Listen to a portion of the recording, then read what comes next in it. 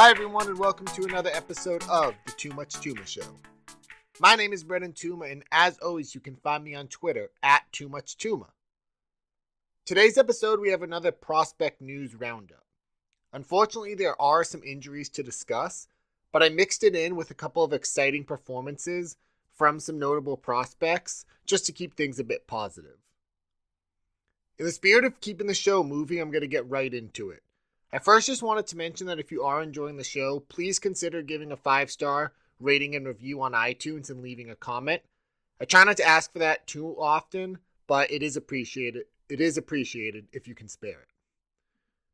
This week, we'll start with Jarred Kelenic of the Mariners. In the last prospect news roundup, I highlighted Kelenic as someone to monitor in redraft leagues.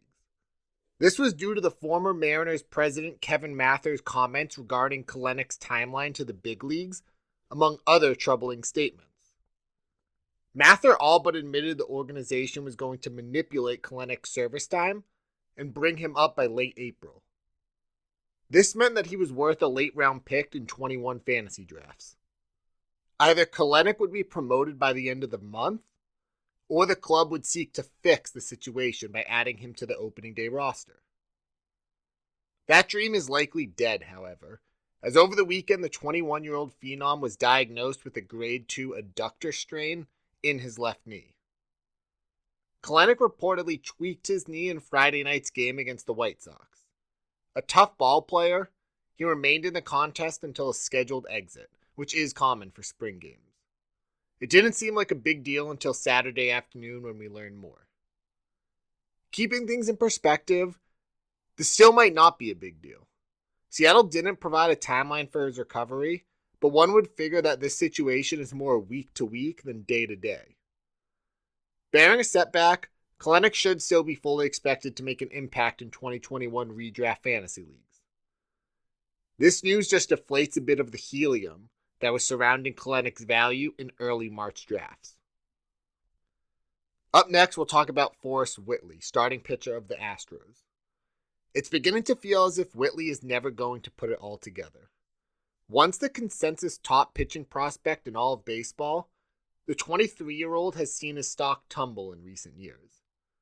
It has now been 3 full seasons since he last showed the incredible promise that convinced us of his bright future. And Sunday's revelation that he could require Tommy John surgery isn't a good start to 2021 at all. We're analyzing him right now and trying to figure out how to get him back out there or if he needs rest. Astros manager Dusty Baker said on Saturday, back when this was originally deemed arm soreness. Whitley is reportedly seeking a second opinion on the sprained UCL, so stay tuned, but going under the knife would render him droppable in dynasty leagues. Now let's mix in a positive report. Jarren Duran, outfielder of the Red Sox, continues to rake. Just like with Kelenic, I talked about Duran in the last edition of the Prospect News Roundup. I was admittedly bullish on the 24-year-old, for fantasy purposes following a 2020 swing change that allowed him to tap into more power. It's safe to say the early returns of spring training have been promising. Red Sox manager Alex Cora said at the start of spring training that Duran would get a lot of action with the big league club, and the 2018 7th-round draft pick has been repaying that faith in him. Duran entered the weekend 5 for 11 with 2 homers and 2 doubles through the beginning of Grapefruit League play. We've discussed it a lot this offseason, but the lack of a minor league season in 2020 means the development of many prospects is more hidden than it would normally be. Duran might be the best example of this, and he needs to be rostered in every dynasty league right now.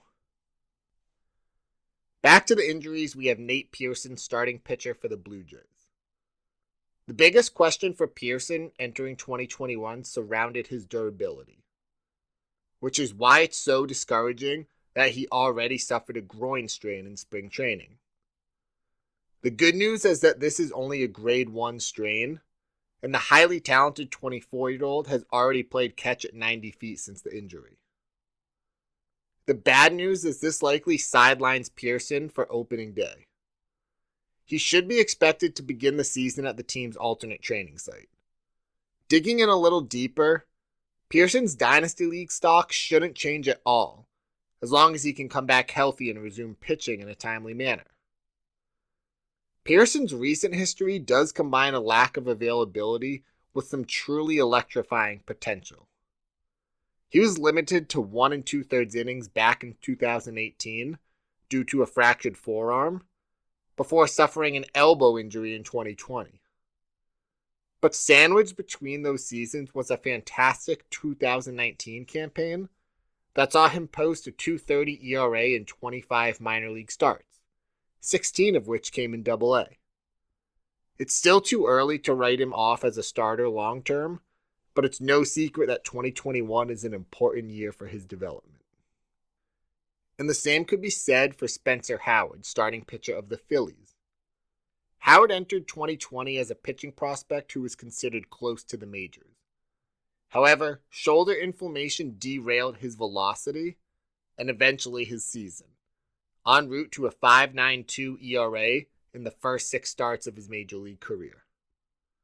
According to MLB.com, Howard threw 248 fastballs last season, but just 11 of them topped 96 miles per hour.